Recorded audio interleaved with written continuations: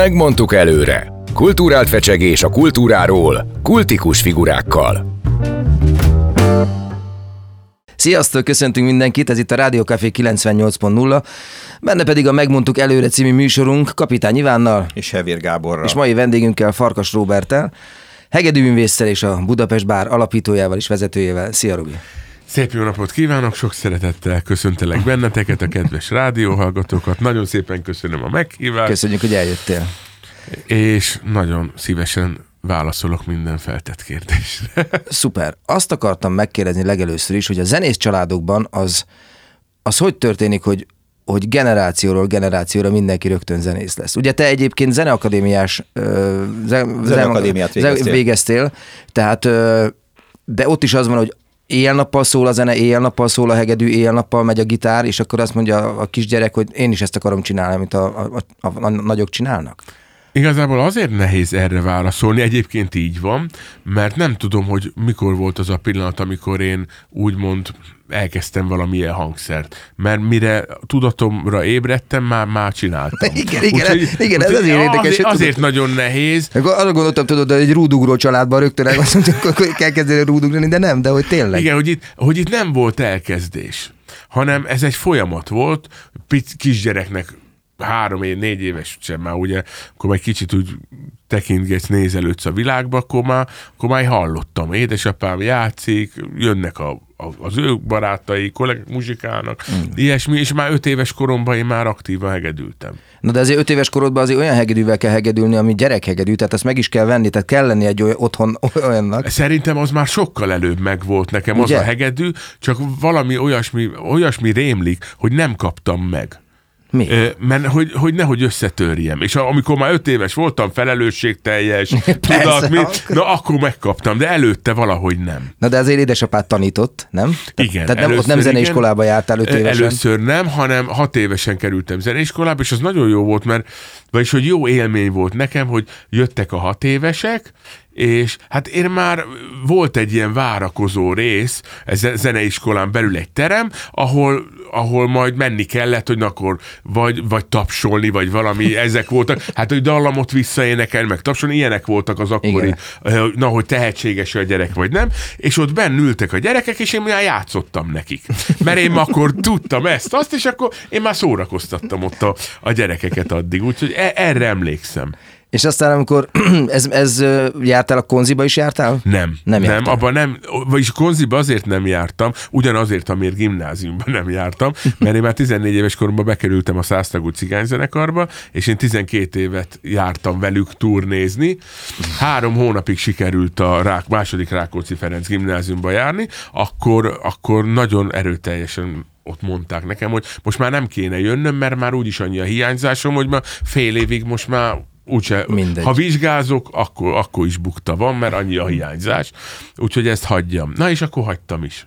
És 14 éves korodtól mennyi ideig voltál?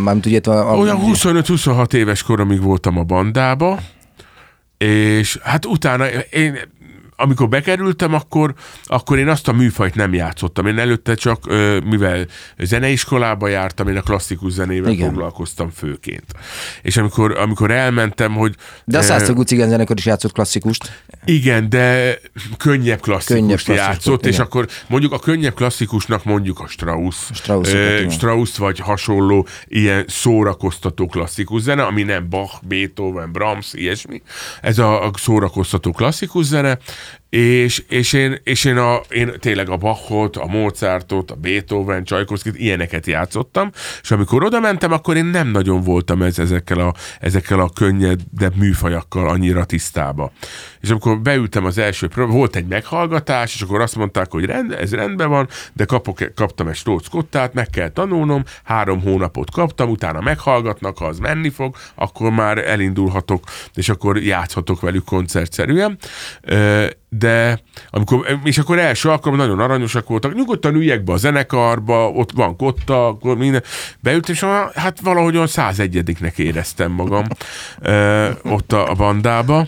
Na és akkor tényleg 3 hónap kemény gyakorlás, és azt hiszem 18 éves voltam, amikor már a zenekar egyik vezető primása voltam, úgyhogy nagyon sok minden történt ott velem 4 év alatt. Hát meg, hogy bejártad a világot. Igen, az első 3 hónap után az első utam az Párizsba vezetett, és ott játszottunk a kongresszusi központban, ott a -3-on van egy 5000 férőhelyes koncertterem, és 3 előadáson keresztül ott játszottunk teltházzal. Úgyhogy ez volt az első élményem, hogy Párizsba játszottunk. És akkor a klasszikus zene akkor meg is szűnt? Nem, én azt nem iskolai kereteken belül, de én azt saját magam azt ott fejlesztettem. Jó, de koncertet nem adtál? Nem, koncertet nem adtam. A 100 tagú cigányzenekarral adtam a koncerteket, és nem keveset. Volt olyan, hogy elmentünk 2 hónapra, 3 hónapra, hazajöttünk 1-2 hétre, aztán megint külföld. Volt, amikor 2 hétre mentünk, pár napot itthon. Nagyon sokat külföldön. Én a fiatalságomat emiatt nagyon sokat külföldön töltöttem. Na és igazából 12 év után én ezt kicsit meg is untam, bevallom őszintén. És nem láttam benne ilyen fejlődési lehetőséget, és voltak más műfajok, sőt más hangszerek, amik még érdekeltek, és azt gondoltam, hogy ilyen feszített tempóval, ha ezt csinálom, akkor ebbe benne fogok ragadni, és akkor egy idő után meg az ember azt mondja, na jó van, ezt most már megszoktam, most már akkor nem váltok. És 25-26 évesen azt éreztem, hogy beszeretném pótolni az elmaradásaimat. Gimnázium, szerettem volna zeneművészetére járni, és akkor én elmentem ilyen esti gimnáziumba, Montessoriba, és akkor 3 év alatt leérettségiztem, és akkor felvételiztem a zeneművészetére, fel is vettek, és míg én jártam, és akkor már egy pár évvel előbb, még a 100 tagú vége felé, ilyen 22-23 évesen, én már elkezdtem más zenekarokban, meg más műfajok iránt is érdeklődni, úgyhogy... De milyen műfajok iránt például? Akkor volt, nem tudom mennyire ismeritek a Besodrom zenekart, abszolút, ami 99-ben alakult, és én az egyik alapító tagja voltam a zenekarnak, és 3 évet töltöttem vele, és akkor volt, ugye előtte 90-es években nagyon a latin zene volt, és akkor a Kusturica filmek hatására bejött ez a nagyon tömény, ez a fajta balkáni cigányzene, amiből a Besodrom táplálkozott, és ez nekem nagyon megragadott. Bocsánat, nagyon érdekes, ott elsősorban a fúvósokra építettek egyébként, tehát volt benne hegedűs persze, meg harmonika. De én harmonikáztam, és pont emiatt a balkáni cigányzene miatt elkezdtem harmonikázni, mert én előtte zongoráztam, azért 13 évesen azt elkezdtem, és ott is tanultam klasszikus 12 évig, és hát igazából a zongora után nagyon könnyű, hogy sokan hívják mellzongorának, vagy kozák expandernek. Kozák expander? Persze. Az tök jó. Vagy nem tudom még mik vannak, miket mondtak a harmonikára, vagy ugye mobil radiátor, hát ugye minden mondatnak. Na, és én tényleg nagyon megszerettem, és ezekben a balkán cigányzenékben a fúvósok és a harmonika. Igen. És volt, amelyik zenekarban hegedű, volt, amelyikben nem, de harmonika mindenhol volt. Még a fanfár zenekarokban is nagyon kevés volt az a kimondott fúvós zenekar, ahol tényleg csak fúvós és semmi, de azért egy fúvós zenekar is, ahol volt bőgő, ott volt harmonika. Igen. Na, és én azt így nagyon megszerettem, és hát olyan szerencsém volt, hogy akkor még csak 3 hónapja harmonikáztam, de valahogy így jól eladtam magam a fiúknak, és az alakulóban lévő Besodrom zenekarba így rögtön bekerültem. Na és akkor, hát elég szép sikereket értünk el nagyon hamar. Én emlékszem, hogy az első koncertünk az a Szigeten volt, ahol mondjuk voltak 20-an, egy ilyen oldalsó kis színpadot kaptunk, aztán rá 1-2 hétre Zöldpárdon, ahol már 150-en voltak, és a Ráckertben már teltház volt 200-300 azt már lehet, hogy én is láttam már, igen. Na úgyhogy onnantól kezdve 1 hónapon belül akárhol játszottunk, teltház volt, és ez már több 100 embert is nevezhettük a tömeget, mert ez már akkor nekünk így tömeg volt, de tényleg nagyon sikeres volt. Pillanatok alatt így berobbant a zenekar.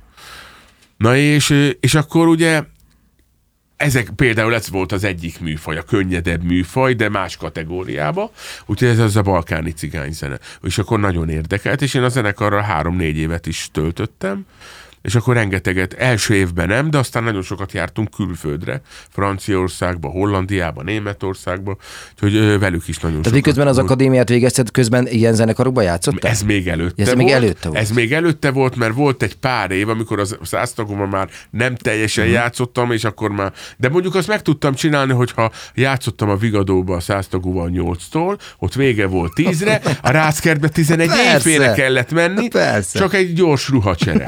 Ugye a fekete-fehérre ki kellett bármire, csak színes legyen. Igen, persze. Úgyhogy ez ilyen nagyon, ez így nagyon tetszett nekem, hogy a közönség is sokkal lazább, mi is lazábban öltözünk, és valahogy fiatalként ez sokkal közelebb állt hozzám, ez a fajta közönség, és ez a fajta szórakoztatás. Hát de mégis elmentél a Zeneakadémiára, hogy visszamenjél, ha úgy tetszik, akkor a fekete-fehérhez. Igen, de nem azért, hogy a fekete-fehéret folytassam, csak tudtam, egyébként ugye azt szokták mondani, hogy az ember bármilyen műfajt tanul, vagy bármilyen műfajt szeretne játszani, az alap a klasszikus. Ha az megvan, akkor szinte bármit el fogsz tudni játszani, ha van affinitásod stílusokhoz. Mert az egy olyan fajta képzést ad, ami egy olyan fajta hangszerismeret, hogyha te utána blues-t akarsz, ez is te zongorista vagy, és játszod a Chopint meg a Liszt, de te aztán blues-t akarsz játszani komoly szinten, akkor ha foglalkozol vele, akkor meg lesz, mert megvan mert benne van a kezedben. Így van. És soha nem vonzott az, hogy klasszikus igazából nem zenész legyél? Hogy... Egyszer-kétszer volt rá lehetőségem. Például, amikor Brazíliába tanítottam, ott kétszer is volt. Bocsáss meg, hol? Brazíliába. Mit kerestél Brazíliában? Nagyon érdekes, az még az előzőben hozzá tartozik, hogy én sokat jártam Londonba a jazz fesztiválra. Különböző formációkkal jártam, és ott hát úgy igazából úgy megkedveltek, és volt egy olyan program, aminek az volt a neve, hogy People Exchange, ahol kontinensekről, egyik kontinensről a másik kontinensre vittek zenészeket. Lehet, hogy a Brazilt azt Franciaországba vittek, és én pedig Magyarországról Brazíliába kerültem, és ez egy fél éves program volt, de akkor már volt a Budapest Bár, és akkor azt mondtam, hogy fél évre nem is, de 3 hónapra szívesen kimennék, de már 3 hónap, akkor ne egyedül, hanem a feleségemmel. És akkor így ketten mentünk ki, és akkor nem fél évig. És mit tanítottál? Hegedűt, zongorát, de főként egy 40 fős énekkart, egy gyerekekből álló vegyes kórus, akik 8 és 16 évesek voltak. És akkor visszajöttél onnan, és akkor amikor befejezted az akadémiát, akkor mégis úgy döntöttél, hogy nem folytatod ezt a... Igen, körülbelül 10 zenekarba játszottam egyébként. Mint hegedűs? Mint hegedű harmonika. Ugye volt a 100 tagú cigányzenekar, volt a Besodrom, volt a Romanodrom, volt Kályák, autentikus cigányzenekar, Zsilvászi Gypsy Folk Band, Ternipe, volt klezmer zenekar, és még különböző formációk. És kicsit belefásultam abba, hogy egy nyáron szabadnap nélkül napi 2 koncerteket játszok. És azt mondtam, hogy én ezt nem szeretném. Nem szeretnék ebbe beleragadni. Ugyanúgy, ahogy a 100 tagunál is azt éreztem, hogy most már nagyon váltanék.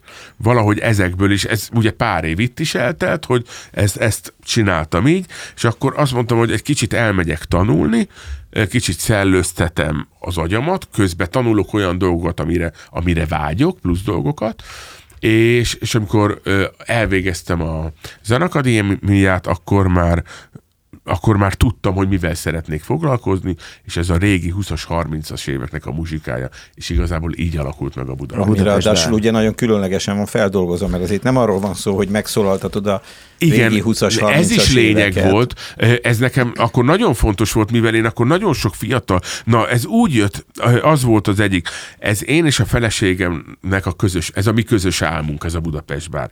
És az én részemről az volt, hogy mi nekünk a Besodrom zenekarra volt egy törzshelyünk, nem tudom, hogy szerintem biztos jártatok ott, ez a Hajós utcánál volt, a Balettintézet oldalában Tütütangó nevű hely. Aki járta... Igen, én nem jártam, de aki járta az Zöldpárdonba, járt a Ráckertbe, az hétköznap ott töltött a hétköznapét, és az egy olyan fantasztikus hely volt, hogy hétfőn este teltház volt. 3 szintes volt egy galéria rész, volt és egy alaksor, ahol meg toltuk, és ment a zene. Ment a koncert. Igen, ott voltak a koncertek, talán 50-70-80 ember férhetett be, de ott olyan bulik voltak, hogy elképesztő. Na és ott gondolkodtam el azon először, hogy itt vagyunk Európa szívébe, és akármikor bementem, Manu Chao szólt. Akkor volt egy nagy slágere, és mindig azt, hogy mindenhol ezek a zenék szóltak, és mondom, Budapesten vagyunk, és én tudtam, mert gyerekként meg nagyon sok régi magyar filmet néztem, mert imádtam a fekete-fehér magyar filmeket, és onnan ez a szeretet, hogy én imádom ezeket a régi dalokat. És akkor bementem, és 20 évesen arra döbbentem rá, hogy itt vagyunk, Budapesten vagyunk, egy kávéházba, és nincs magyar zene. Nem szól. Pedig nagy a kávéházi kultúránk iszonyú gazdag, és nem véletlen, hogy a 20-as, 30-as években Josephine Baker is játszott itt, és itt volt, mert egy olyan kozmopolita volt Budapest, 600 kávéház működött abban az időben, annak majdnem a felébe élő zene volt. És ezek még csak a kávéházak, de voltak a szórakozóhelyek, külön voltak a presszók, voltak a kocsmák, voltak az éttermek, és voltak az ilyen mulatok. És ahol a mulatokban, mindahogy most a stand-upot látjuk, halljuk, ott ugyanez ment. Ott volt konferenció, ott volt zenéses, tánc, előadás. Ezek voltak a pódiumestek. Igen, ezek a pódiumestek, és a kávéházakban többnyire cigányzenészek játszottak, de nem a mostani, amit mi most gondolunk, ez a piros-fehér abroszos cigányzene, nem a magyar nóta csárdás, hanem a kuplék mentek, az amerikai, a francia, az amerikai, orosz vagy török hatású dalok, és ugyanazok és közben olyan az akkori híres filmzenék, amik a filmekbe épp játszottak, úgyhogy nagyon napra készen muzsikáltak ezekbe a kávéházakba, de nagyon szórakoztató jelleggel, és a jazzes, a könnyed, a swinges, a kuplés, mindent megtaláltál.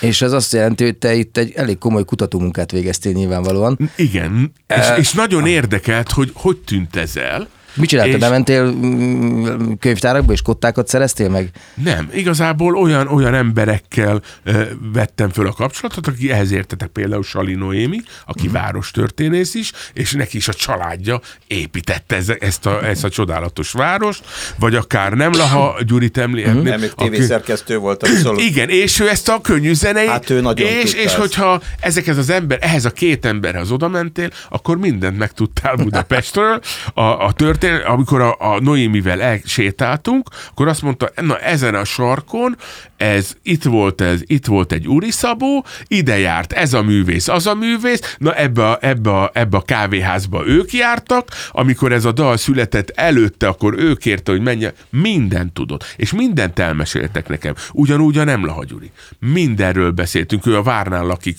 mai napig, és akkor fölmentem hozzá, kották, felvételek, miket, és én nagyon sok számot tőlük is kaptam, amit, hogy ezt nem ismertük. És akkor feldolgozni. És akkor megcsináljuk. Úgyhogy a Budapest Bár kitalálása közben én azért foglalkoztam ebben sokkal mélyebben, és még talán a Budapest Bár megalakulása előtt is 2 dologgal tudtunk operálni. Az egyik az, hogy olyan hangszerelést csináltunk, hogy akár ez 21. századi is muzsika is lehet. A másik pedig, hogy olyan énekesek kell adjuk elő, akik ezeknek a fiataloknak az idol, vagy nagyon szereti, vagy nagyon kíváncsi, például egy Kis Tibi, hogy amikor nem a Quimby-be énekel, és régi dalt énekelő, az hogyan teszi, vagy akár Lovasi András, vagy Németh Juci, aki az akkori Anima Sound System, de én nagyon sok énekessel kapcsolatban voltam, hisz a Kollár Lacival ugye a Kis Tehéntánc zenekarban játszottam, a Németh Jucival már előtte tanítottunk fiatalokat, akkor még velünk volt Szalóki Ágivel a Besodromba, úgyhogy én azt a közeget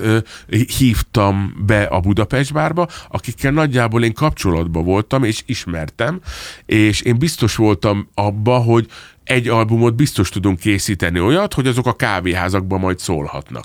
De én arra, hogy ebből zenekar lesz, arra nem gondoltam, mert akkor nem ilyen kaliberű énekeseket hívok, akiknek mind saját zenekaruk van, és a saját zenekarukkal is nagyon elfoglaltak. Na, vissza fogunk térni arról, hogy hát a Budapest Bár születését már hallottuk, és akkor most a tündökléséről is fogunk beszélgetni a következő részben. Itt a Rádió Café 98.0-án a Megmondtuk előre című műsorban, és megmondtuk előre, hogy Farkas Robival ez jó lesz, Kapitány Ivánnal, Hevér Gáborral és Farkas Robival a vendégünkkel. Mindjárt jövünk vissza.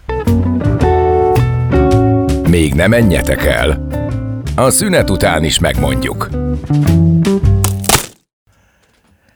Sziasztok, újra itt vagyunk a Rádió Café 98.0-án, a Megmondtuk előre című műsorral, Kapitány Ivánnal, Hevér Gáborral, és vendégünkkel Farkas Robival, a Budapest Bár alapítójával és vezetőjével, hegedűművésszel, és hát figyelj, zenetörténésszel mindennel. Na, szóval ott hagytuk el, hogy ugye ez volt az, hát álmotok ugye a feleségeddel, ez a Budapest Bár, és a 20-as évek zenéi, és akkor kitaláltál egy nagyon-nagyon jó, hát akkor még nem tudtuk, hogy ugye, vagy nem tudtad, hogy jó lesz, de hát úgy néz ki, hogy ez berobbant, és azóta is nagyon jól halad, hogy régi számok új hangszerelésben és nagyon népszerű előadókkal. Igen, és az volt még a fontos, hogy olyan énekesekkel, akik még kvázi cigányzenekarral nem énekeltek, mert egyébként ez is kérdés nálunk mai napig, hogy az most mi cigányzenekar vagyunk, vagy nem. Abból a szempontból, hogy van hegedű, cimbalom, bőgő. Ja, ezt határoz meg akkor mondjuk, hogy van cigányzenekar, van benne cimbalom? Igen, azért igen. Az nagyon, van cimbalom, hegedű, bőgő, igazából ott még brácsa szokott lenni, klarnét vagy cselló. Nekünk úgy volt hegedű, cimbalom, bőgő, én a hegedű mellett gitározok, és nálunk nem brácsa van, hanem harmonika, aki zongorázik is, mert sokkal inkább ezt a báros világot sokkal jobban el tudtam így képzelni. Jó, akkor még kérdezek valamit. Ez most egy teljesen fura kérdés lesz. Nem attól cigányzene valami többek közt még most, hogy játszhat cigányzenét nem cigány is? Érted? Tehát, hogy ti mit szóltok hozzá, amikor valaki azt mondja, hogy tehát, hogy hogy működik? Az, hogy egy cigányzenekar van, vagy cigányzenét játszik, nem ugyanaz. Hogy egy cigányzenekarban játszhat nem cigányzenész? Ha a 100 tagot nézzük, akkor igen, mert ott volt 2 olyan ember is, de azért már jó, hogy nem, azt mondtam, hogy egy. Igen, nem, azért milyen jó arány, hogy már 2 is van. 2 is van, egyébként ők az állami népi együttesbe játszottak, mert amikor én bekerültem a zenekarba, akkor Berki László volt a művészeti igazgató, és ő az állami népi együttesből alakult ugye a 100 tagú cigányzenekar, a 80-as években, és akkor jött 2 muzsikus, az egyik egy hegedűs volt, a másik pedig egy csellós, akik nem voltak roma származásúak, de igazából nekem ez egyáltalán nem zavar. Egyébként a dobosunk se, amikor a Budapest Bárban ő se cigány. Jó, na most te is ez is érdekel egy picit, most egy picit még elkanyarodunk ettől a dologtól. Ez a cigány-roma kérdés, hogy mikor használjuk azt, vagy ti, hogy kell ezt használni? Hogy használjátok? Hogy én működik nagyon ez? Sokszor, ami a trendiségből azt mondom, hogy roma, mert ugye ez jobban el van fogadva. Én a cigányt teljesen jobban szeretem. Igazából nem azon múlik. Sokkal inkább múlik azon, hogy azt milyen töltettséggel használod. Igen. Hát romát is mondhatod úgy, hogy vérig sértesz vele bárkit, persze. Még ha nem romát is. Igen. Vagy a cigányt is mondhatod úgy, hogy nekem jól esik, hogy azt mondtad. Igen, szóval én is ezt gondolom egyébként, csak hát hogy ez a kicsit a médiában, vagy nem tudom, megjelent ez, hogy akkor most ha ezt fogjuk mondani, akkor nagyon faszák leszünk. Ez így elterjedt. Én ezzel igazából nem tudok egyet érteni, de nagyon sok mindennel nem értek egyet, ami köztünk van, meg együtt élünk vele, és valamennyire elfogadjuk, mert azért kell az elfogadás is, meg a nyitottság, és ezért, ha az úgy beszélnek, hogy roma, akkor én is mondom, hogy roma. De igazából de nem ránk az arcot, ha azt mondják, hogy cigány. Egyáltalán nem ez a lényeg. Szuper, akkor térjünk vissza arra, hogy voltak olyan énekesek, akik nem cigányzenekarban játszottak, nem játszottak. Igen, hogy nem játszottak, cigányzenekar élén még nem álltak. Igen. Ugye a magyar nóta énekesek azok álltak cigányzenekar élén, na és egyébként még a cigányzenéhez azt is hozzátenném, hogy ugye azt mondjuk, hogy cigányzenekar, de amikor a cigányzenekar a mostani cigányzenét játsz, amit mi cigányzenének mondunk, az egyáltalán nem cigányzene. Igen. Mert azok, ha megnézzük a műzenék, műdalok, megnézzük a szerzőket, talán 2 tudok mondani, aki híresebb volt, az egyik a Dankó Pista, aki azt cigány származása mellett írta a cigánydalokat, de igazából ezeket magyar emberek írták ezeket a dalokat, és egyébként azért is állt nagyon közel, és azért volt ez egy nagyon szórakoztató forma a 60-as évektől egészen 80-as, 90-es évekig, mert az embereknek mindenkinek volt egy nótája. Igen. A legrosszabb esetben. Akinek nem volt nótája, igazából lelkese volt. Ezt mondták igen. Akkor, akinek hogy... nótája nincsen, annak szíve sincs. Annak szíve sincsen. Na és ez ellentétben mondjuk az autentikus cigányzenével, ahol igazából nem a tanultság volt a fontos, hanem az a fajta habitus, az a lelkület, és az a kultúra, ami ők tényleg maguk közt megszültek, és születtek a dalok. Viszont az akkori munkásosztályjal nem találkozott az ízlés, és a kereslet meg a kínálat ott nem mutatkozott. Mert ugye azok az emberek, aki jött ki a gyári munkás, az nem ismer, amikor ment a kocsmába, és ott voltak a cigányzenészek, na játszd el nekem azt, hogy azt tudták. De olyan dalokat, amik az autentikus zenében ő nem ismerte, és ő egyébként azt ők maguknak játszották, az a saját szórakoztatásukra. Volt egy szágitár, kanál, nem tudom, tánc, meg ott ez volt. Pedig hát az esetek többségében sokkal vérpesdítőbb zene egyébként, az autentikus cigányzene. Erről tehát sokkal szó. Inkább buli zene. Na erről van szó. Na ennek is van egy olyan része, hogy amikor a cigányzenészek magyar nótát játszanak, akkor az nem az de amikor igazi cigányzenét játszanak, akkor az teljesen másfajta habitus. Na és ugye azért, hogy egy cigányzenekar, attól még ez az, hogy még hiába cigányzenekar, nem biztos, hogy cigányzenét játszik. Mi is valahol cigányzenekar vagyunk, és mi se cigányzenét játsz. Mi se játszunk cigányzenét. És amikor elkezdtél válogatni az énekesek közül, akkor megnézted, hogy kik akkor éppen legtrendibbek, vagy Nem ez volt a fontos számomra, hanem az, hogy legyen egyénisége. Hogy úgy tudják ezeket a dalokat elénekelni, és ha megnézed az akkori, vagy akár a mostanit is, de mivel akkorról beszélünk, hogy ez hogyan alakult, akkor 10 énekes volt az albumom, és az volt igazából először 2-3 énekes. Na, az volt a koncepció. A feleségemmel, ugye ő is nagyon sokat utazott, ő nagyon sok helyen dolgozott, a British Council-től az A38-nak ő volt a művészeti igazgatója. Én rengeteg zenekarba játszottam, volt, hogy ő elment egy hónapra. A nevét azért mondjuk el. Hogy... Igen, természetesen, Gáncs Andrea. Igen.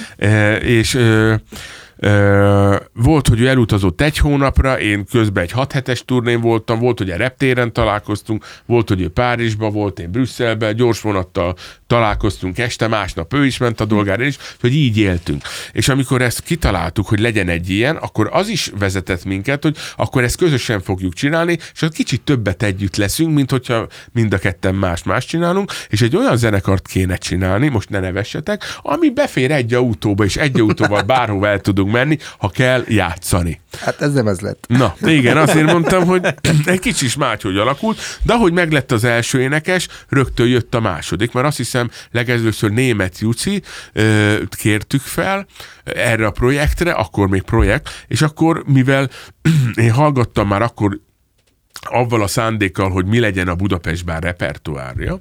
Én hallgattam bakelit lemezeket, és ezt a feleségem szüleinél tettem, ahol rengeteg bakelit album volt, és Postási Juli Dévényi Ádámnak ott volt az albuma, ami egy szál szintivel, vagyis nem egy szál, mert 5-6 fajta szinti játszottak rajta, de ott volt az album, ahol az a dal ott volt, hogy Szívemben bomba van. Ami ami nagyon érdekes, mert abszolút sláger, de valahogy nem futotta ki magát a nóta akkor.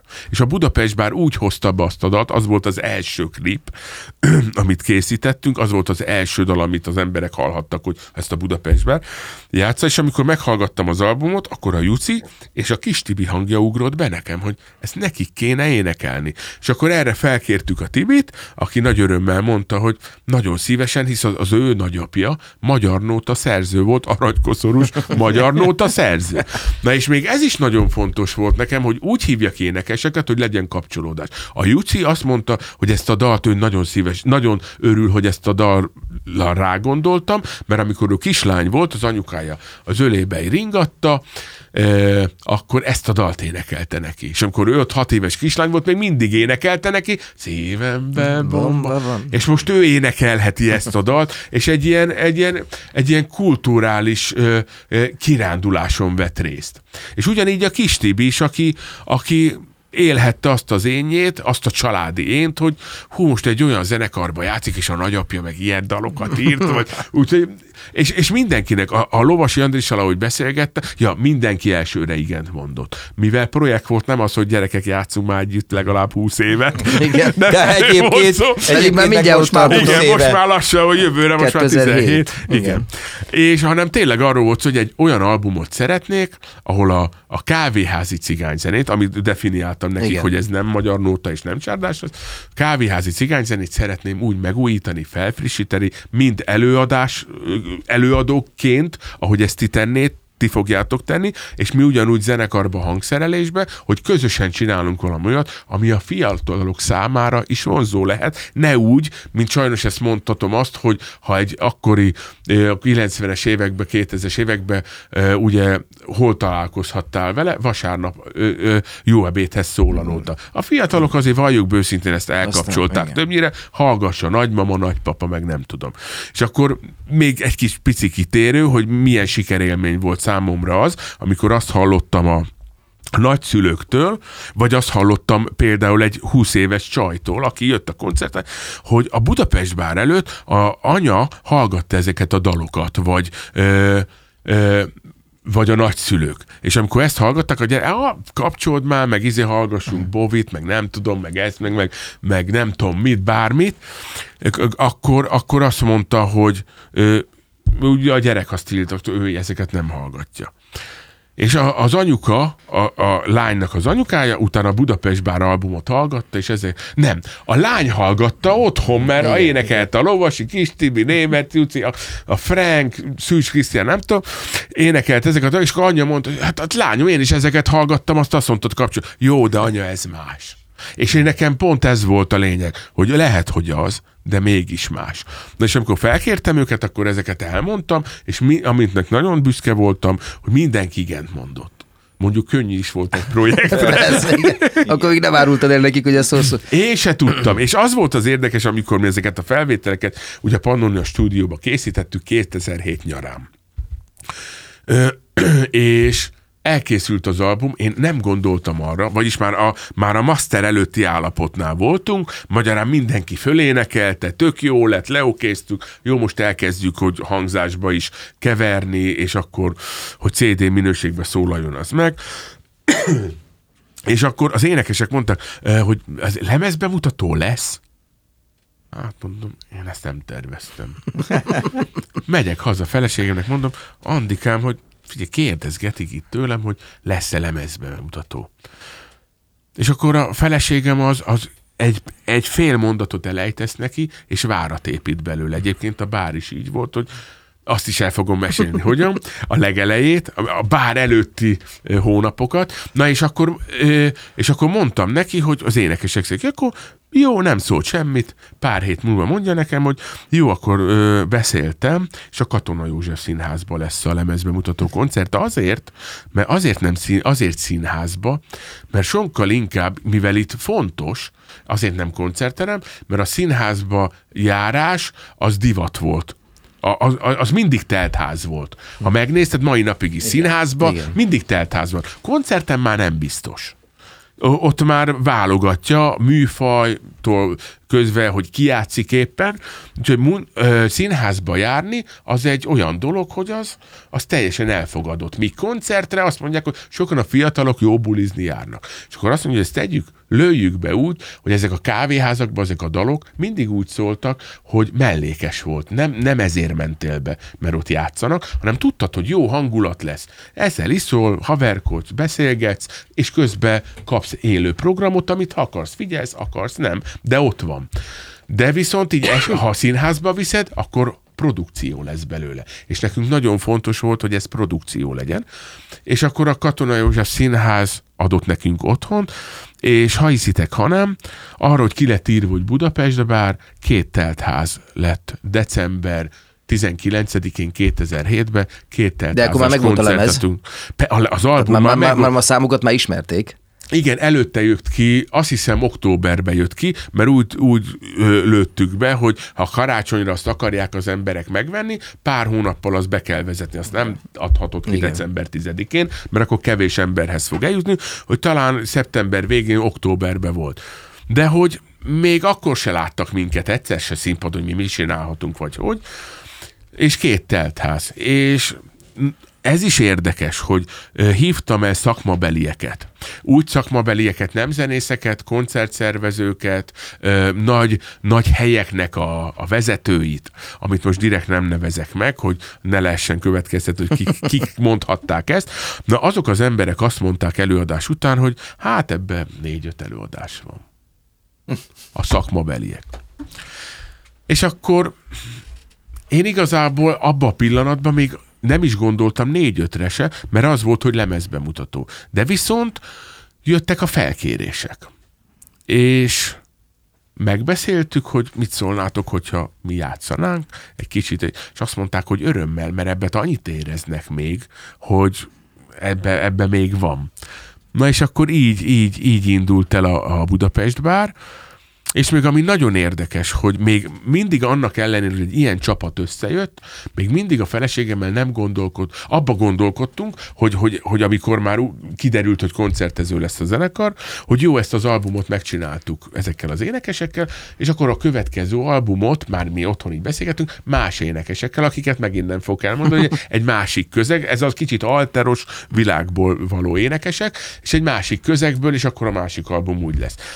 De elkezdtem avval szembesülni, hogy a kis Tibi mondja nekem, emlékszem pontos, hogy figyelj, találtam egy dalt, van ez a boci, tiroli boci, én nagyon szívesen elénekelnék majd a következő albumom. És akkor megyek haza, Andikám, figyelj, ezeket nem lehet csak úgy lecserélni, mert már mondják, hogy miket énekelnek a következő. Na, úgyhogy így maradt a gárda együtt. És ez most már a 12. albumnál tartunk, és lassan a 17. évnél. És mennyit tudtok koncertezni így ezzel a társasággal, mondjuk egy évben? Hát nem olyan sokat. Hát gondolom, mert ugye nehéz egyeztetni ezt a... Igen, ilyen 90 koncertünk van egy évben. Átvertél. De volt ahol 2014, 2013 és 17 között, ahol ilyen 120 volt ez. Most lecsappant 90. Hát az tök jó. Mi 90 koncert. A Covid alatt is, az első Covid alatt 48 koncertünk volt, mert ugye nyáron lehetett. Voltak olyanok, amik online koncertek, meg még mi a január-február, ugye március elején jelentették be, hogy akkor 500 fő alatt, nem? Vagy valami ilyesmi. Igen. És akkor még január-februárban azért 8-8-at toltunk. Úgyhogy már mi 16-tal, meg még január elején is, mi 20 koncerttel meg voltunk március 8-áig, vagy mikor valahogy így nem lehetett, vagy 10-én, valami ilyesmi volt. Ilyen még március 8-án nőnapkor játszottunk, és rá 2 napra lett volna a lemezbemutató. 11-én zártak be, én játszottam, és akkor az volt, hogy... És akkor már nem lehetett. Igen. És hogy a lemez bemutatónk, már a Megtehetnéd albumunkat már nem tudtuk bemutatni. Na és akkor mi 90 koncertet adunk egy évben. Hát nagyon köszönjük, hogy itt voltál. Figyelj, elrepült ez a 40 percet, nem tudunk mit tenni, de nagyon-nagyon örülünk. Nekem már 16 év ugyanilyen gyorsan repült el. Nem baj, repüljön el, még 16. Már 16 éve vagyunk, vagy hogy még csak 16 éve Szerintem még csak. Szerintem ezt így kell. Persze. Úgyhogy hát örülünk, hogy vagytok. Én nagyon örültem, hogy hát beszélgethettünk, nem mondhatom ezt? Persze. Után, hogy... Nekünk ez a legjobb, mert ilyenkor figyelj, nincs melónk, érted? Egy kérdést föltettünk, és te mondtad. Mondom, hogy... De ebben ez a jó, hogyha mindegy, ez olyan, nagyon-nagyon érdekesen beszéltél, és nagyon jókat mondtál, és köszönjük, hogy megosztottad ezt velünk. De most el kell búcsúznunk innen a Rádió Café 98.0-ról, a Megmondtuk előre című műsorral, és szerintem ez tényleg nagyon jó lett, úgyhogy megmondtuk előre, hogy ilyen volt. Én még csak annyit szeretnék megmondani előre, hogy idén is lesz karácsonyi koncertünk, is nem is egy, úgyhogy meg szilveszter is, úgyhogy aki szereti a Budapest Bárt, azt évvégén is tarthat velünk, vagy tartson velünk.